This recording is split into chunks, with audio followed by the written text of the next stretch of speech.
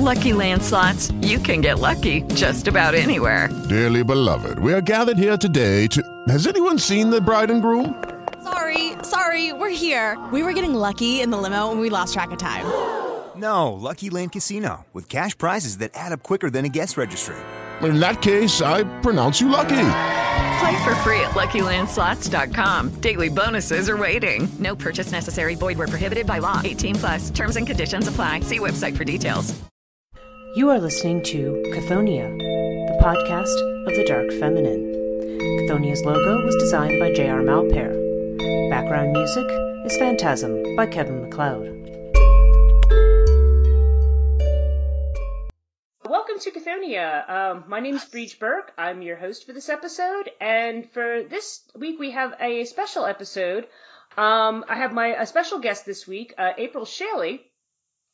April she's an astrologer, she's a poet, she's a dancer. She's a wonderfully creative person. Her website, April's Arcana, I'll have that posted in the podcast notes and also on the YouTube version of this so that you can check out her site. And April and I are going to talk today about the goddess Morrigan. Welcome, April. Thank you for having me. It's a pleasure to be here. Yeah, and it's a real pleasure. I'm glad we finally were able to make this work. So I guess what I want to talk about, first of all, is just who is, we just want to talk about the Morrigan. Who is she? Like, what is your, what kind of folklore do you know about her? What stories do you, if we want to just talk about her in the most basic, definition for people who don't know? Well, I think the Morrigan is so many selves. She's said to be triple goddess. She's associated with the raven. That's her most famous association, but she really, I think, is a shapeshifter. So she comes in many forms, like she's appeared as a wolf. She's appeared as an eel. She's associated with cattle. She's associated with wealth. And you and I were talking about how we're both Tauruses. I feel that's also a connection because of the cattle connection. And she is, her most famous attributes are that of a battle goddess and her appearances in prophecy, as she's prophesizing what's going to happen next in battle and the deaths of certain warriors in the Irish mythology. But she also, to me, and the way I think she speaks to me even more than that on a personal level is as a goddess of sovereignty. And I think, given her origins in Ireland, I think that sovereignty piece is really super important, given some of the struggles, that Ireland has had for maintaining, for reclaiming their sovereignty as well. So, she can be depicted in these ways, I think, that, are not quite the way that I personally experience her. I think if you Google her, you'll find either like really sort of pornographic sort of depictions of her where she's over-sexualized, yep. right? Mm-hmm. She's like, seen as this dominating, bloodthirsty dominatrix. And I think that's a certain fantasy that's there. And maybe she serves in that way for some people. I don't know. Or she's a desexualized, sort of punishing, a battle goddess. She is a battle goddess, but she's more than that. She's depicted as somebody who you can't actually communicate with. You only do so at your own peril. And I have found, moving to Ireland and experiencing her signal that much stronger because she's it's sort of her epicenter. Mm-hmm. I find that her messaging is a lot more complex than any of those things. And so, she's been quite encouraging of me in my communication with her, in terms of sovereignty. And that really seems to be what it all comes down to. That's what the battles are for. They're for sovereignty. That seems to be the core thing to me of what she's about. And of course, she's the land itself. Mm-hmm. As I've, lived in Ireland, that's one of the things that I've found is you can see there, taking the train to Dublin, looking out the window, there she is. She's the cattle, and she's the black winged creatures that are, that are winging around the cattle, and she's the land itself, and she is this sort of the dark goddess aspect of Ireland. So that's who I see her as being. And, she has a lot of, different stories. One of the stories that I find the most interesting, and resonant for me. And again, I always bring it back to myself because I feel that this is what I know best, that relationship that I personally have with her. Absolutely, yes. Mm-hmm. Is her association with Samhain and, with the Dagda and her, this isn't the only story that's important, but this is one of the stories that I find myself, connecting to a lot, is her relationship to the Dagda, who is life, and she could be seen as death, and that they are a pair of complementary opposites. And they get together at the river at Samhain. And her stories about, the Morrigan's cave as well. I actually spent time in that cave. Yep, me too. Going in there and sitting in there, spending time and listening to her. Right. So that's like one of these rites of passage to really get to know her, I think. Mm-hmm. This place of initiation. Really ancient place, of course. And there she was speaking to me and I could hear her, in my mind in what felt to me like a language that maybe I knew long time ago and that was maybe in my bones that I thought was Irish, but I don't know Irish yet. This is something that I'm endeavoring to learn. Mm-hmm. But my partner, David said, well, how do you know it was modern Irish? This could be Irish. We don't know what this is because it felt like an really old, something that I knew. Like I said, at some point, and I could feel it like at the tip of my tongue, like that I could speak back and understand, Mm-hmm. So she said to come out of this cave, this beautiful cave at Samhain, every Samhain. Yeah. The gate of Ireland's hell.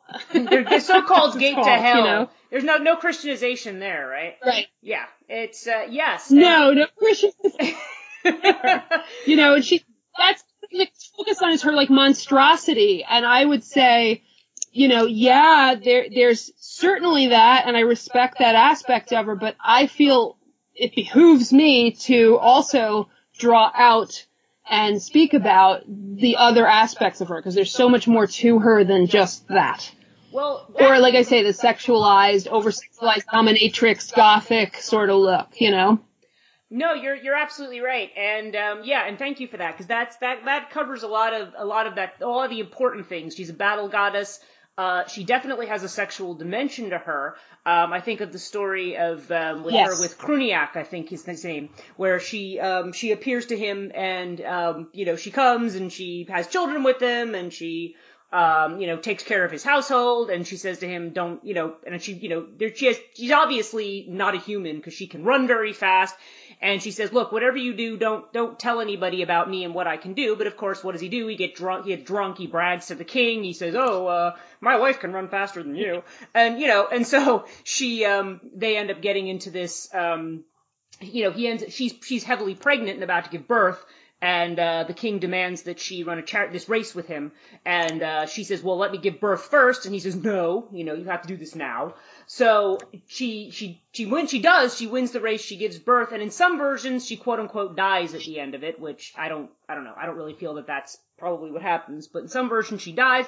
In any version, she ends up cursing the people, I think the men of Ulster, to have labor pains at the time of their greatest need. Because of their insensitivity towards her. Yeah. For many generations, in her eyes as Macha. Yes. And that's where I hope I'm saying this correctly. Is it Emain Macha in Northern Ireland? Near Armagh? I don't know if I'm saying that correctly because my Irish is terrible, as I've been told. Yeah.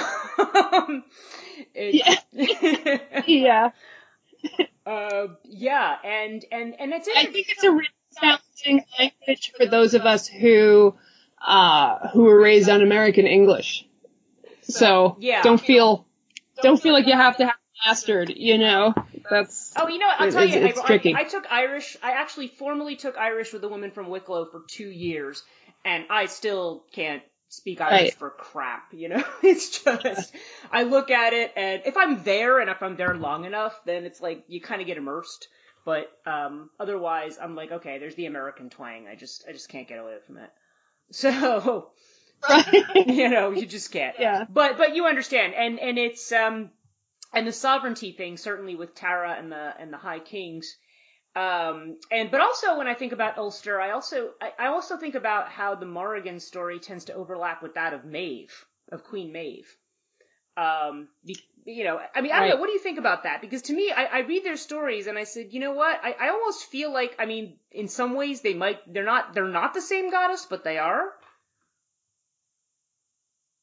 Well, I think that's exactly apt. They're not the same goddess, but they are. Yeah. There's, you know, again, I think they're in some ways conflated somewhat inappropriately, and in some ways that's not true at all. They should be connected because that seems to me, in my sense of things, the way that Irish mythology tends to work. We tend to think of things in sort of linear narratives, right? That's sort of how we've been trained to think. Right. Irish mythology to me reads and feels almost more like the way that the Standing Stones themselves are built. Like there's layers and it's circular and there's like almost a web of connections. It's just made differently. So I think it's hard for us who have, again, like sort of been raised on a more left-brained, more linear way of thinking, where everything is about, you know, it's how it's written and it's how it's told. It has to make some sort of narrative sense. Right. I think my sense of things is Irish mythology has quite a different sort of orientation, and it's even, you know, that's what I find so fascinating about it and so beautiful and magical about it. So the reason I'm saying that is because I do believe that Maeve and the Morrigan they're quite connected, and I know that for myself, on my internal landscape, they definitely work with and off of each other in a way that seems to be similar territory. And that's how I experience them. And again, you know, this has been amplified. I've had a relationship to both of these beings for like all my life, but before I could even name this is the Morrigan. It was like when I found the Morrigan, I recognized her. Mm-hmm. Oh, that's who I've been connecting to. Yep. That's that feeling that I've had all this time. That's who that is. Yep. And then Maeve as well, you know, but Maeve to me seems like more the legendary human personification of her. Mm-hmm. And then Morrigan is more the celestial goddess. Like she's the bigger backdrop in a way. And I think of like, Morgan Le Fay is kind of that way, and I know that can be a really controversial topic. Is Morgan Le Fay at all related to the Morrigan? But my intuitive sense is that they definitely are. So in that way, if you're looking at it more intuitively, Maeve and Morrigan absolutely have a very powerful relationship. If you're looking at it in a more academic, literal kind of way, or you know,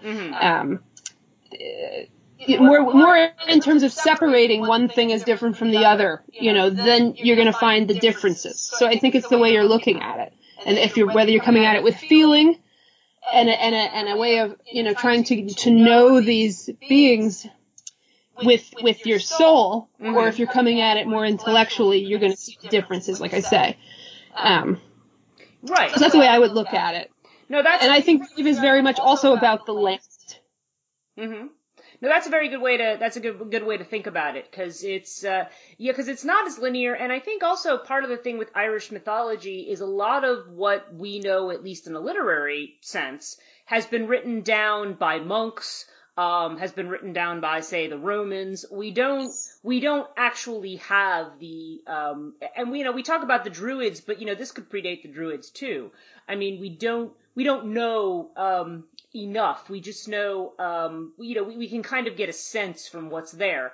And that's part of the problem too, because, you know, there may be certain things that are exaggerated, or a sense that perhaps the people who worshipped her didn't really think or feel about her at all. And it's, and it makes it interesting. Mm-hmm. With the Lucky Land Slots, you can get lucky just about anywhere. This is your captain speaking. We've got clear runway and the weather's fine, but we're just going to circle up here a while and get lucky. No, nothing like that. It's just these cash prizes add up quick. So I suggest you sit back, keep your tray table upright, and start getting lucky. Play for free at LuckyLandSlots.com. Are you feeling lucky? No purchase necessary. Void where prohibited by law. 18+ terms and conditions apply. See website for details. Lucky Land Casino, asking people, what's the weirdest place you've gotten lucky? Lucky? In line at the deli, I guess? Aha, in my dentist's office. More than once, actually. Do I have to say? Yes, you do. In the car before my kids' PTA meeting. Really? Yes. Excuse me, what's the weirdest place you've gotten lucky? I never win and tell. Well, there you have it. You can get lucky anywhere, playing at LuckyLandSlots.com. Play for free right now. Are you feeling lucky? No purchase necessary. Void where prohibited by law. 18+. Terms and conditions apply. See website for details. It definitely does make it interesting. And that influence of the whole Greco-Roman influence on it, and the way that they're writing things down the way that they would understand the structure of the story to go. Right. So that's what we know. But maybe if this was we learned these stories through an oral transmission, if we learn these stories in an embodied way, I don't know how quite to say it, there's probably better words for that, but if we learn them that way, like in our very bones and blood, these connections would make more sense, and it wouldn't be even a question. Right, and I think that they do. I think that's why when I approach the subject of the Morrigan, I kind of feel like, okay, there's a lot of things that I might approach, like you just said, intellectually or maybe academically to some degree. But this is one where I'm kind of like, no, I feel like the Morrigan is more something that's felt, because what's known about her is not, my impression of her, certainly from the monks and the people who've written, is obviously it's a very negative connotation.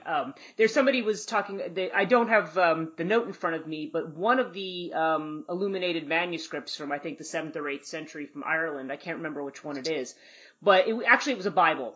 It was an old Bible, and there's that Isaiah 34:14 about Lilith, the night hag. And one of the monks makes a note in there, in the Irish version, circles the word Lilith and puts Morgana.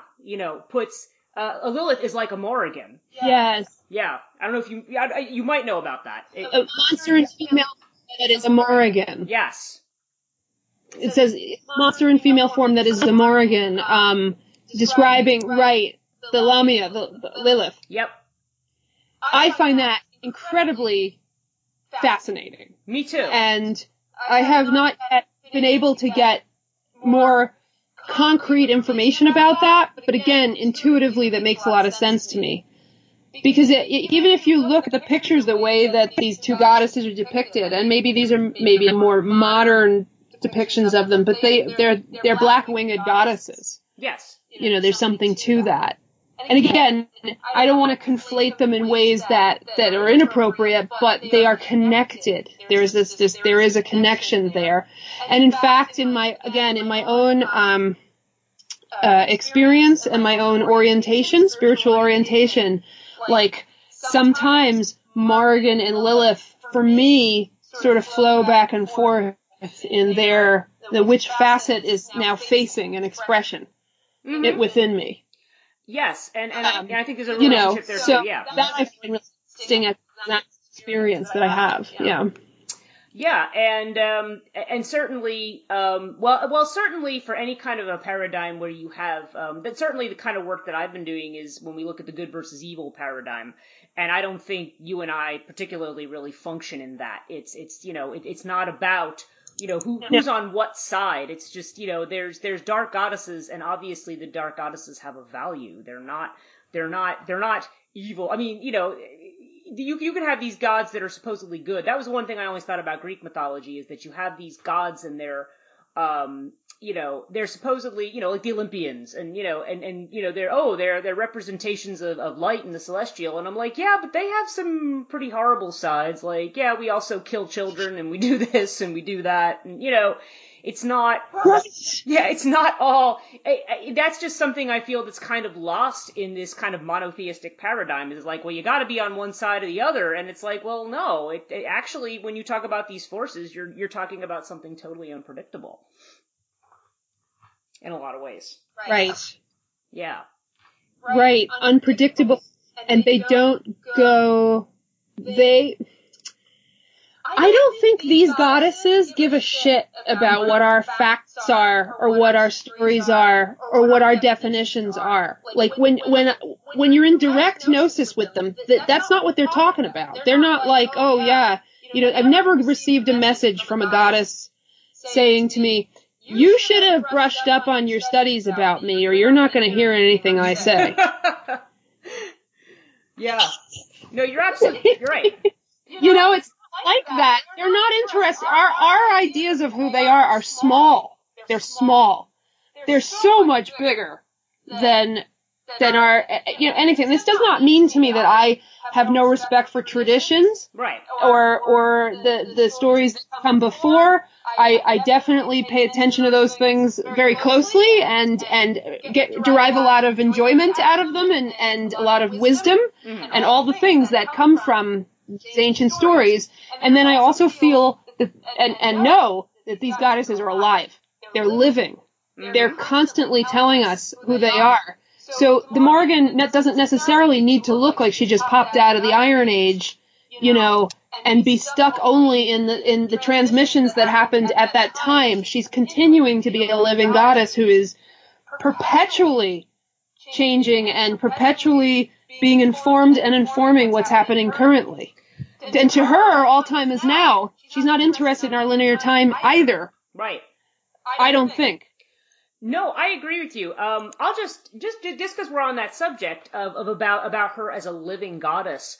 Yeah, and I think that's part of the reason I've had a real difficulty with, sometimes with reading the old myths, and not, again, like you say, they're interesting, they're fascinating, they're worth knowing.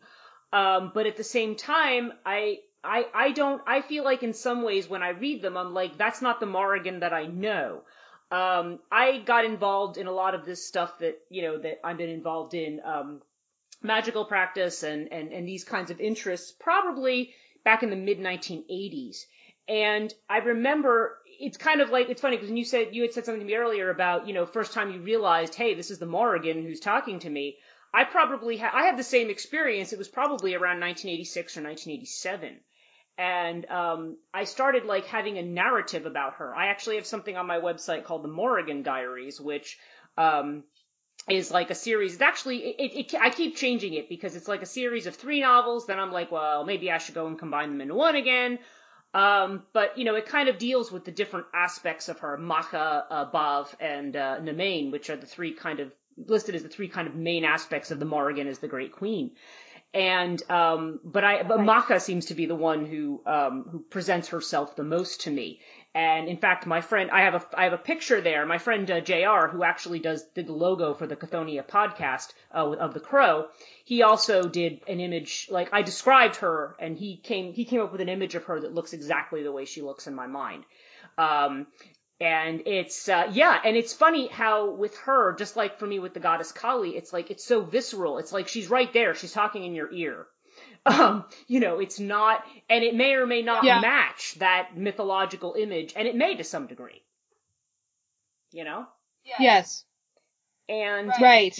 And I mean, I don't know. It sounds to me like your experiences might be somewhat similar, or maybe not exactly like mine, but, in your own, in your own fashion and in your own life. Right.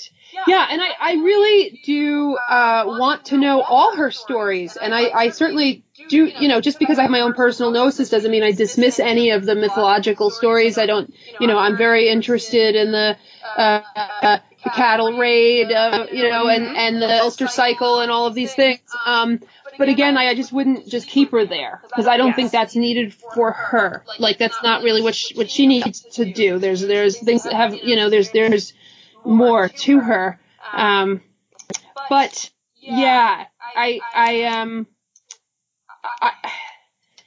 she definitely speaks. I understand what you're saying about her speaking to you in your ear. I have that same experience of her.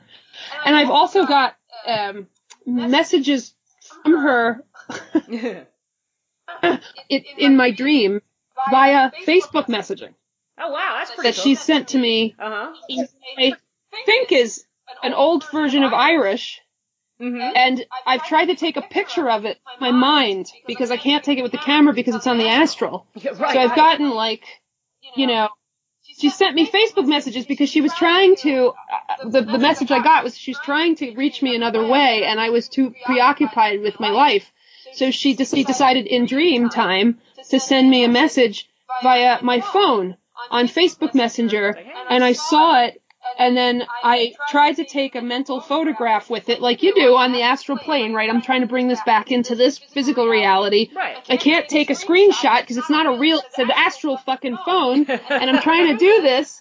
And then I came back trying to remember said there, and all I knew was I need to learn Irish. That's it. Right. That's what I came away with. Like, can't you leave your messages in English? Gosh, yeah. No, this is my terms. This is my magical language. This is the magic. This is the language that I'm the most powerful in. Right. So if you want to know me and you want to, do my work and be my priestess, this is what you should learn. Mm-hmm. No, that's the message, and that will deepen our relationship. Yeah. So. And no. My intention is this winter to take Irish at the local library. They teach it for free, so that will be a way for me to get started anyway. Well, that's good, yeah, and good luck. Like I said, I think as I mentioned before we got started, I mentioned it in the process of this, is that it's a big thing because how it looks and how it sounds are two entirely different things, and it's good to be there and to be immersed too. You hear it like everywhere you go in public. They do all their announcements in Irish and then in English, and that helps because then the more you see it in front of you, that definitely would help. Oh, it definitely helps. Like when I'm on the train and they say the station stops, I just repeat it myself. Yes, I just say it out loud, so I getting a sense of how to speak it, even if I don't understand what's being said. Like I want to know what it feels like to my mouth to say it. Yeah.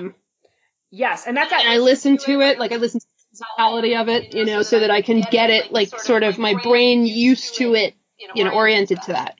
Mm-hmm. Yeah, that's how I ended up learning a lot of Sanskrit, because I would just listen to it over and over again, and I would recite it as it was being said by people who actually knew how to speak it. And then I had gotten good enough at that I would, have Indian friends and they go, oh, where'd you learn to speak that? And I was like, well, just by listening and repeating. So that does work. For sure. Right. If you can, that's, but certainly, but one of the other things that I think about with the Morrigan too, like we were talking about, you were talking about earlier about how she has a very sexualized aspect. She kind of tends to be, people see her as either this dominatrix type, or they tend to see her as this kind of, this very haggish kind of, there's kind of no middle ground there. It's like she's one or the other. And I remember an article I read a few, probably last year, or a year before, from somebody who said, stop sexualizing the Morrigan. And I'm like, well, I understand their point about like all these video games and these other things that try to turn her into this kind of, really kind of sexual object. But by the same token, I'm like, yeah, but that is a huge part of her nature. And I think it kind of brought me around to the fact that the Morrigan, tends to be a very controversial figure. I had read, the David Beth's, compilation on the underworld, and when he talks about her and he talks about the kind of energy that she has, he says, if you're not familiar with the Morrigan, be careful with that kind of energy. But by the same token, he says he's aware, and as we know, that it seems like the Morrigan also calls a lot of people to her these days. It's interesting how you hear about how many people say, like, I'm called by the Morrigan. I mean, I'm sure you feel that way. I feel that way. And, such a potent goddess, who, you do, it is an energy you want to be very respectful of, certainly. But then the relationship is just so visceral and personal, And people get very you mess with their idea of it and they're like, oh, people get, oh, that's not what she is. They get very, With Lucky Land Slots, you can get lucky just about anywhere. Dearly beloved, we are gathered here today to... Has anyone seen the bride and groom? Sorry, we're here. We were getting lucky in the limo and we lost track of time. No, Lucky Land Casino, with cash prizes that add up quicker than a guest registry. In that case, I pronounce you lucky. Play for free at LuckyLandSlots.com. Daily bonuses are waiting. No purchase necessary. Void where prohibited by law. 18+. Terms and conditions apply. See website for details. They can get very, very bothered by that, I guess you could say. But it's You've noticed that? Yeah, I absolutely agree. People really get possessive about her because they have that relationship with her, and I think it's a hard relationship for some people. And I think that there is something too that she can be a quote dangerous goddess to work with, but only if you're really attached to having things the way you have them, because that's what she is. She's a dark goddess. For lack of better language, I mean that's what I'm saying. That's the language that I'm using to describe her. But she's a transformative goddess. She's a shapeshifter. She should appear different to everybody because that's her nature. She's a shapeshifter. Right. She's a trickster goddess, and she's queen at the same time. So she has that very formidable energy, and I think that she's also an antidote. One of the reasons she's being called, or she's calling so many of us, like a murder of crows. She's calling us to her at sunset, right? Right.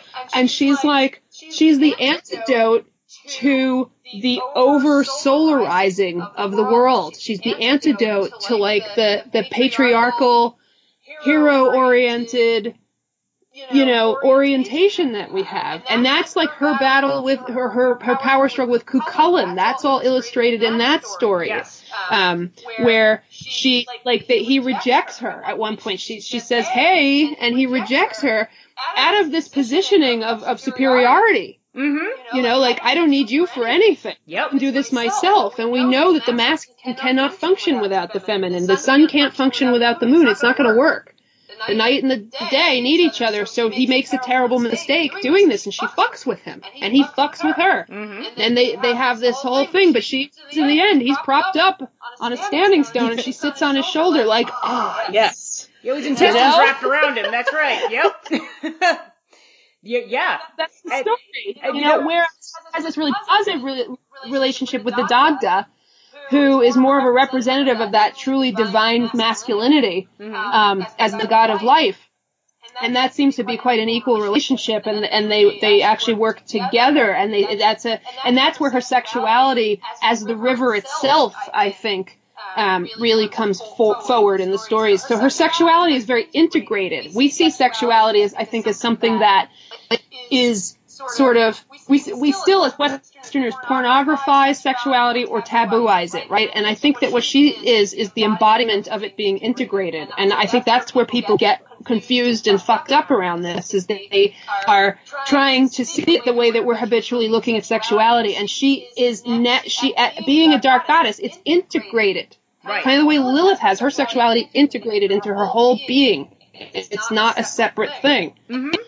So, I find, again, as a goddess that I have a devotion to, I find that really inspiring, and I see her as, in her most positive light, I see her as a model. Yes. And when she works through me, through my own body, as her priestess, she works through me and through my own body and my own my personal relationship with my partner.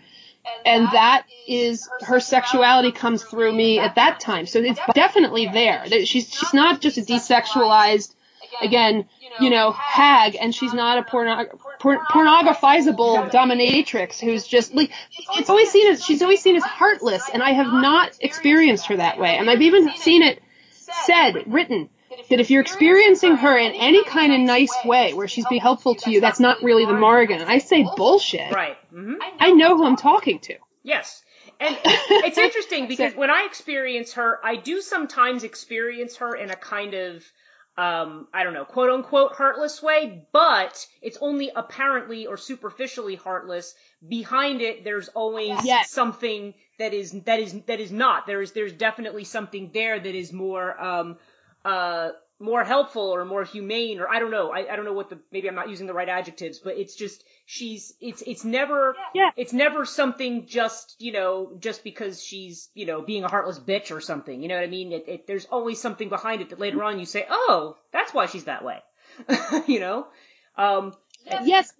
Now, Kali, she's the most compassionate goddess because she releases you from your attachments. Yes. And she seems the most heartful. She's got the skull and the sickle and she's dancing on Shiva, but she's releasing you from your attachments. That is the most compassionate thing. No, she's not going to come running out with a tray of cookies and an apron, That's right. With words of affirmation. Mm-hmm. She's not going to do that. Right. She's saying, if you want what's true, and if you want your sovereignty, go this direction. This is the way, Mm-hmm. She's not an enemy.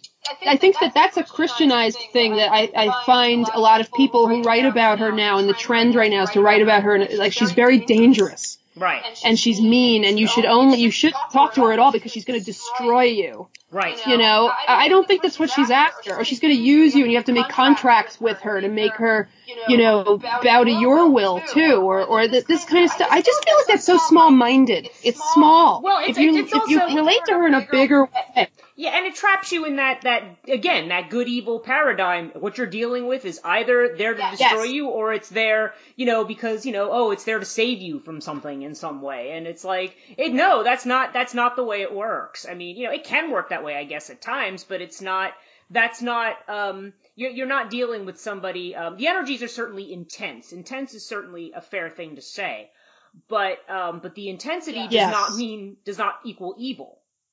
Or harmful.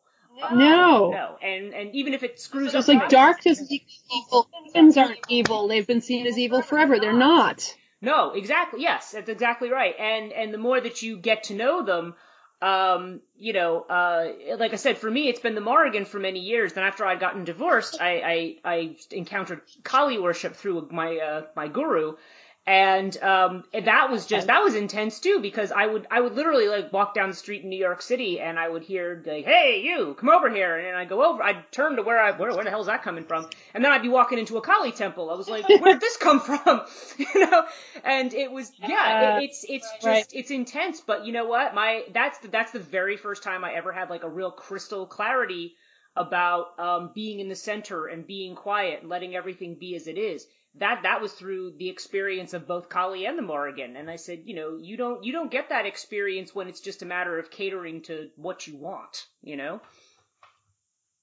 No. Yeah. No, they're complex, they're challenging, and they will fuck you up again in terms of how much if you're called by one of these goddesses and you're hanging on to for dear life to something that you're attached to. Yep. That's when you're going to get hurt. And that's where your suffering comes in. And then we say, oh, the goddess is causing that. No, she's liberating you. And you just don't think so. Right, you're hanging on, and it's just kind of like she's saying, jump, I'll catch you. And you're kind of like, no, I have to hang on to the edge of this cliff. And, Yeah. And right. Yep. I watch other people do it. I've done it myself. I can be as guilty as charged. And then you just kind of be like, okay, it's time to figure out what to let go of here. And once you do it, then it's fine. Right. Yeah. And then you're bigger than you were before. You're more expansive in consciousness than you were before. So, like, one of the things I've said, about Lilith many times, and this has come to me, in my own meditations and in my own life experiences, again, that the Lilith, Morrigan, the dark feminine energy is the antidote to what ails us right now. Mm-hmm. Because it's been so rejected and so vilified and so, like you said, that polarity of good and evil, she's been really put into that evil category. But that's where the richness is. Again, the complexity, the ambiguity, the mystery, all the things that make life juicy and worth living, and not just one-dimensional, two-dimensional, overly bright, whatever. I'm trying to find the right language, but to me that's the magic. Mm-hmm. And that she's so, like, she connects with so viscerally. The visceral is like where we need to go. It's like we see, I think we as Westerners need to get out of physical, literal materialism, but at the same time, we need to get more visceral. Yes. We need to get more physical. We need to recognize that connection between vibrational energy and our physical bodies and be present there. Yeah, no, that's just it, because there's a tendency, I think, in our culture when we separate, like, I think of, you're familiar with Jake Stratton-Kent's work too. When Jake talks about, he sort of likes to pick on Platonism or Neoplatonism. And it was funny, when I was writing my doctoral dissertation, and I'm looking at that, and I'm like, yeah, there's this whole dichotomy between the spiritual and the material ends up being treated like something that's lesser, or that's inferior, or something that, you need to avoid this if you want to be, saved from a bad death or something. Like, that's when you start connecting judgment. They talk about the chthonic realm in a very scary kind of a way, but Pluto is also, there's a relationship to Pluton, which is wealth, which is, that the riches that come out of that, or the fruit of the vine, or the joy of sexuality, and we've been trained to believe that all of that I know people hate the term Judeo-Christian, but nonetheless, in that kind of paradigm, it's just the idea that, that anything that you enjoy is somehow sinful or bad or needs to be corrected. And I agree with Joseph Campbell. He was just like, he says, I think that's a really childish attitude. Yeah.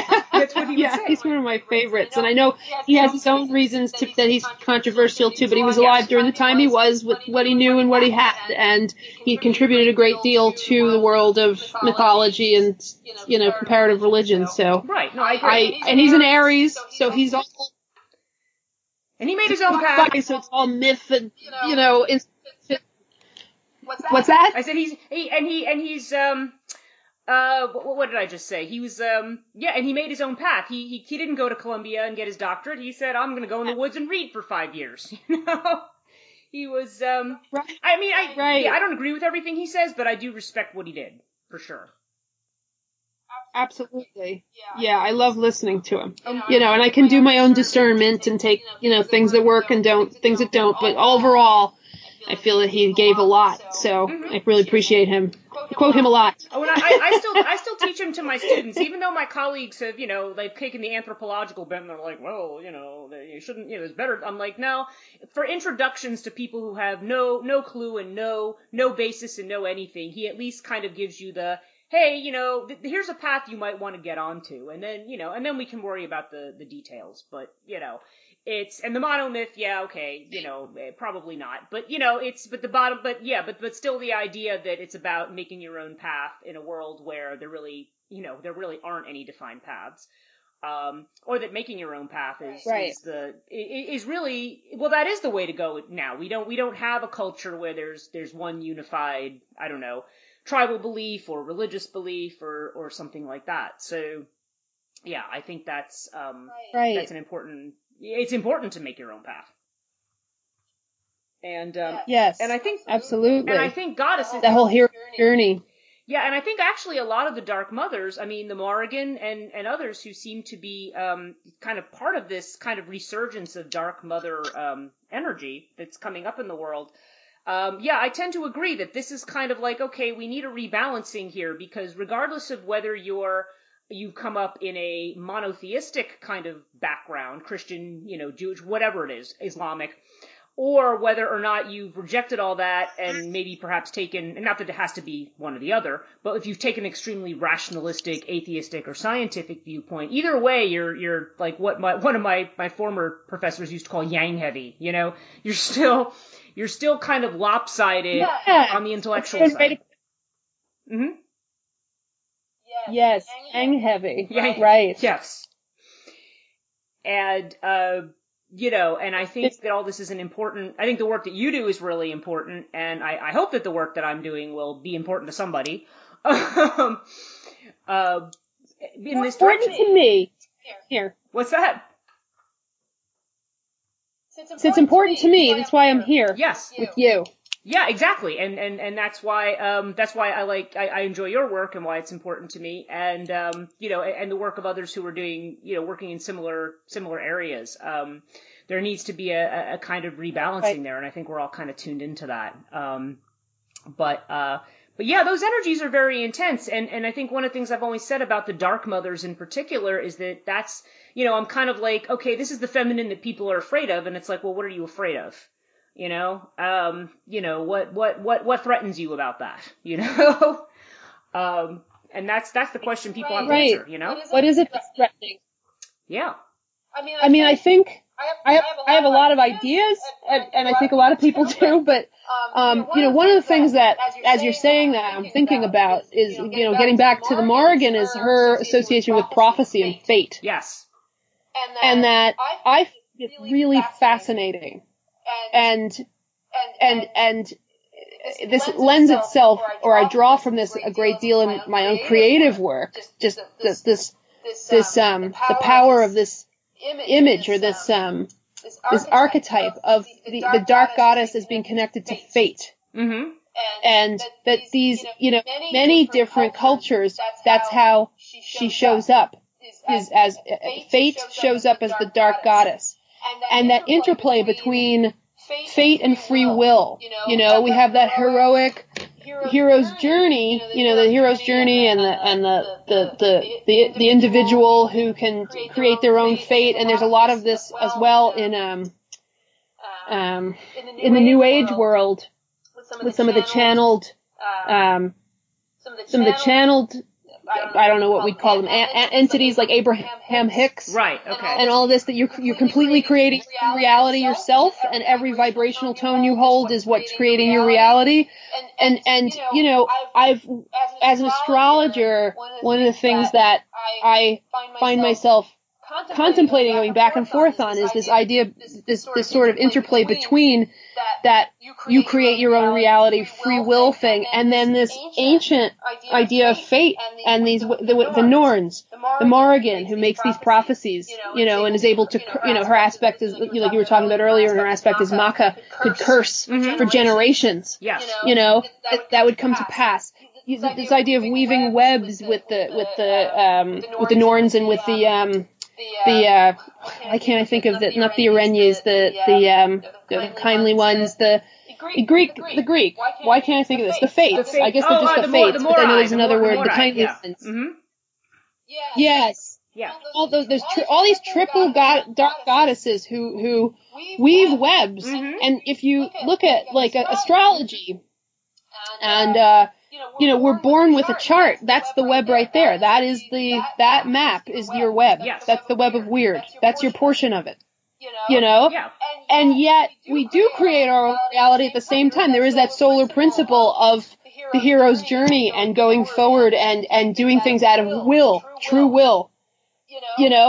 So that relationship between these kinds of sort of the solar and the lunar is I find so interesting, that interplay and how they sort of need each other. Yeah. Yeah, exactly. And there's that, it was interesting that, we're talking about that. You're talking about the hero's journey, and then we're talking about this whole weaving aspect. When I was in grad school, I had my dissertation advisor was an absolutely wonderful person. And one of her things which she had said, she says, the hero's journey is very masculine, and it's she goes, she had asked us at one point, what do you think the female hero journey looks like? I mean, you can talk about Eros and Psyche, and you can talk about different things, but she says, no, she goes, I think the feminine hero is the weaver. She says, I think the feminine hero is the one who takes the disparate threads and, cuts the ones that don't belong, and then puts together, and then takes things and weaves them into a pattern, whether they appear to go together or not. So that's a really interesting aspect. Yeah. It was interesting, and she's she was just God, let me tell you, when I went to grad school, I was so lucky, because it could be an absolutely awful experience, and she made it really wonderful. That was just a really, and I thought about that, and I try to teach my students that too. I said, this is this idea of weaving. And so that's a very good point about the chart, and also about the way in which the fates weave. I mean, we think about Athena or Minerva as weavers, as well. And, and